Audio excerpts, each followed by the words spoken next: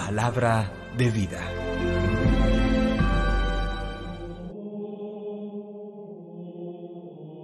Del libro de la sabiduría, capítulo 7, versículos 7 al 11. Supliqué, y se me concedió la prudencia.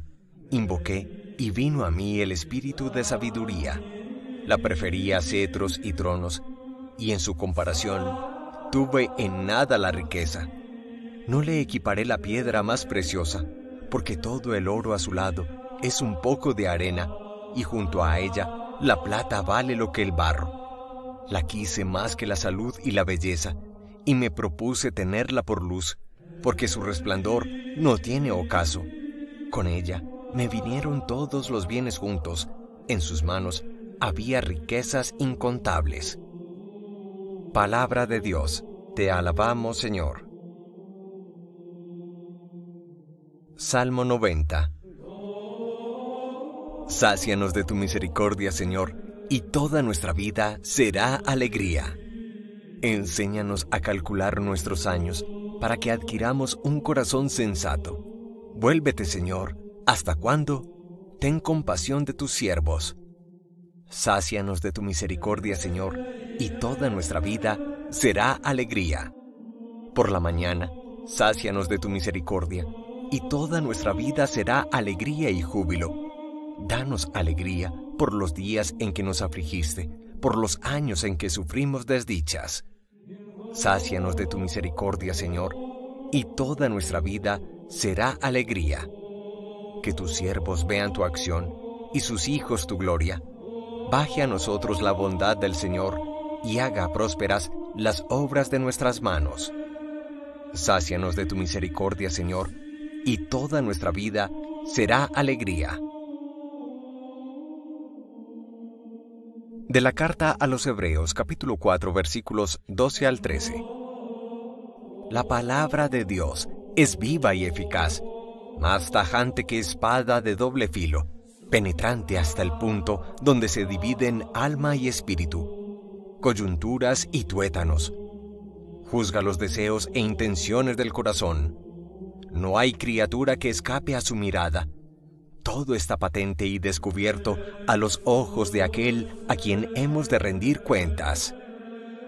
Palabra de Dios. Te alabamos, Señor. Del Santo Evangelio según San Marcos, capítulo 10, versículos 17 al 27.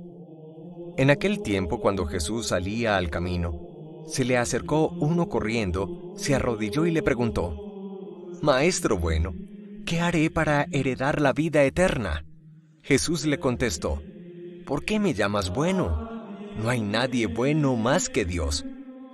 Ya sabes los mandamientos: no matarás, no cometerás adulterio, no robarás, no darás falso testimonio, no estafarás, honra a tu padre y a tu madre. Él replicó: Maestro, todo eso lo he cumplido desde pequeño. Jesús se le quedó mirando con cariño y le dijo: Una cosa te falta. Anda, vende lo que tienes, dale el dinero a los pobres, así tendrás un tesoro en el cielo, y luego sígueme.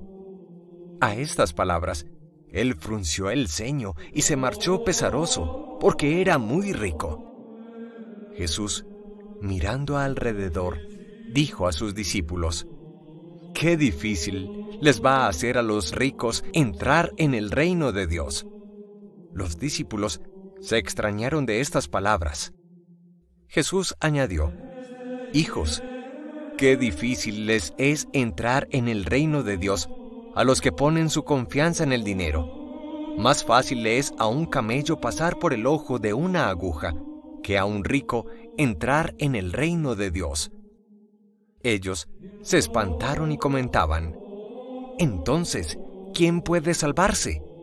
Jesús se les quedó mirando y les dijo: Es imposible para los hombres, no para Dios.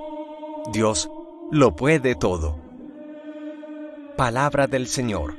Gloria a ti, Señor Jesús. Ante el requerimiento de un joven, ¿cómo alcanzar la vida eterna? Si ya cumple los mandamientos Jesús, sabiendo que era un muchacho adinerado, le invita: una cosa te falta, vende lo que tienes, dale el dinero a los pobres, así tendrás un tesoro en el cielo y sígueme. El evangelista Marcos nos dice que ante estas palabras el joven rico frunció el ceño, dio media vuelta y se marchó pesaroso, porque tenía muchos bienes y sobre todo estaba apegado a ellos. Jesús, a partir de este episodio, afirmará: qué difícil será entrar en el reino de los cielos a un hombre que pone su confianza en el dinero, que hace de la riqueza un verdadero Dios en esta tierra y un Dios en su vida. Qué bueno tener dinero, pero mejor es tener dinero y administrarlo con sabiduría. Solo así seremos ricos en la tierra, pero sobre todo ricos en el cielo. Sin embargo, la experiencia humana nos demuestra que el dinero genera unas actitudes en el corazón bien especiales. Vamos a mencionar algunas palabras. La primera: el dinero, si no se administra con sabiduría, ensoberbece al hombre, lo hace sentir más grande y más importante que los demás. En una segunda característica, la riqueza sin sabiduría empobrece el corazón humano. ¿Cuántas personas han empobrecido sus relaciones interpersonales porque piensan que todo el mundo les busca por interés, por su riqueza, para pedirles dinero prestado? ¿Cómo se empobrecen nuestras relaciones de familia o de amistades con base en el apego al dinero? En una tercera palabra, también por la letra E, el dinero endurece el corazón. A veces nos hace insensibles, indolentes frente a la necesidad, la angustia de otra persona, y decimos que trabaje, es para vicio, no necesita. ¿Cómo se endurece nuestro corazón y deja de ser justo, solidario, generoso? En una cuarta palabra, el dinero enceguece nuestra mirada frente a otras personas, frente a las necesidades de los demás. Nos parece que podemos despilfarrar tranquilamente, gastar a manos abiertas, sin dolernos a aquella persona que nos ve en su necesidad y que podemos estar escandalizando.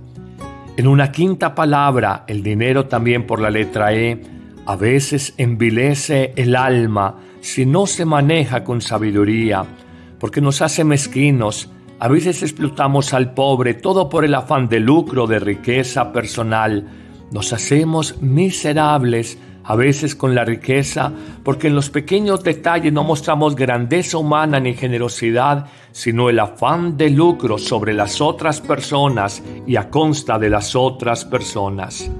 En una sexta palabra decimos que el dinero, si no se maneja con sabiduría, embrutece los juicios humanos. Nos lleva a pensar que uno puede gastar a manos llenas en época de vacas gordas, olvidando los tiempos de vacas flacas. Pensamos que el chorro no se va a acabar en el trabajo, malgastamos a veces en vicios, con amistades, y nos embrutecemos para administrar con sabiduría nuestra vida. En una séptima y última palabra conclusiva, podríamos decir también por la letra E, que el dinero a veces, para la vida de muchas personas y al final de su existencia, lo descubren como un espejismo, un engaño. Vivieron para conseguir riqueza y al final se quedaron sin la mayor riqueza, el amor de Dios y el amor humano, el amor de su familia. 7 palabras: ensoberbece 1, empobrece 2, endurece 3, enceguece 4, envilece 5, embrutece 6.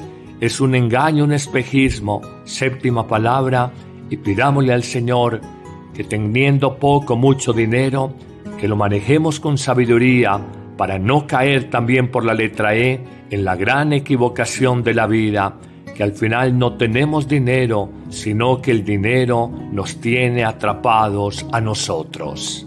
Que el Señor te bendiga abundantemente en este día, en el nombre del Padre, y del Hijo, y del Espíritu Santo. Amén. Caminos de Paz, en octubre. El mes de las misiones vive una nueva temporada de reflexiones, Caminos de Paz. Los miedos interiores, los conflictos humanos, las presiones económicas y el ritmo acelerado de vida te roban la paz en el plano personal y familiar. Cristo vino a traer paz a tu vida, a sanar tus relaciones humanas y a llenar tu vida de serenidad, gozo y esperanza. Deja atrás las angustias y los rencores. Comienza un nuevo proyecto de vida y reconoce lo que te impide avanzar con paz en la vida. Acompáñanos en esta nueva temporada, todos los martes y jueves de octubre a las 9 a.m. en YouTube y Facebook Live con el Padre Carlos Yepes y Joana Londoño. ¡Te esperamos!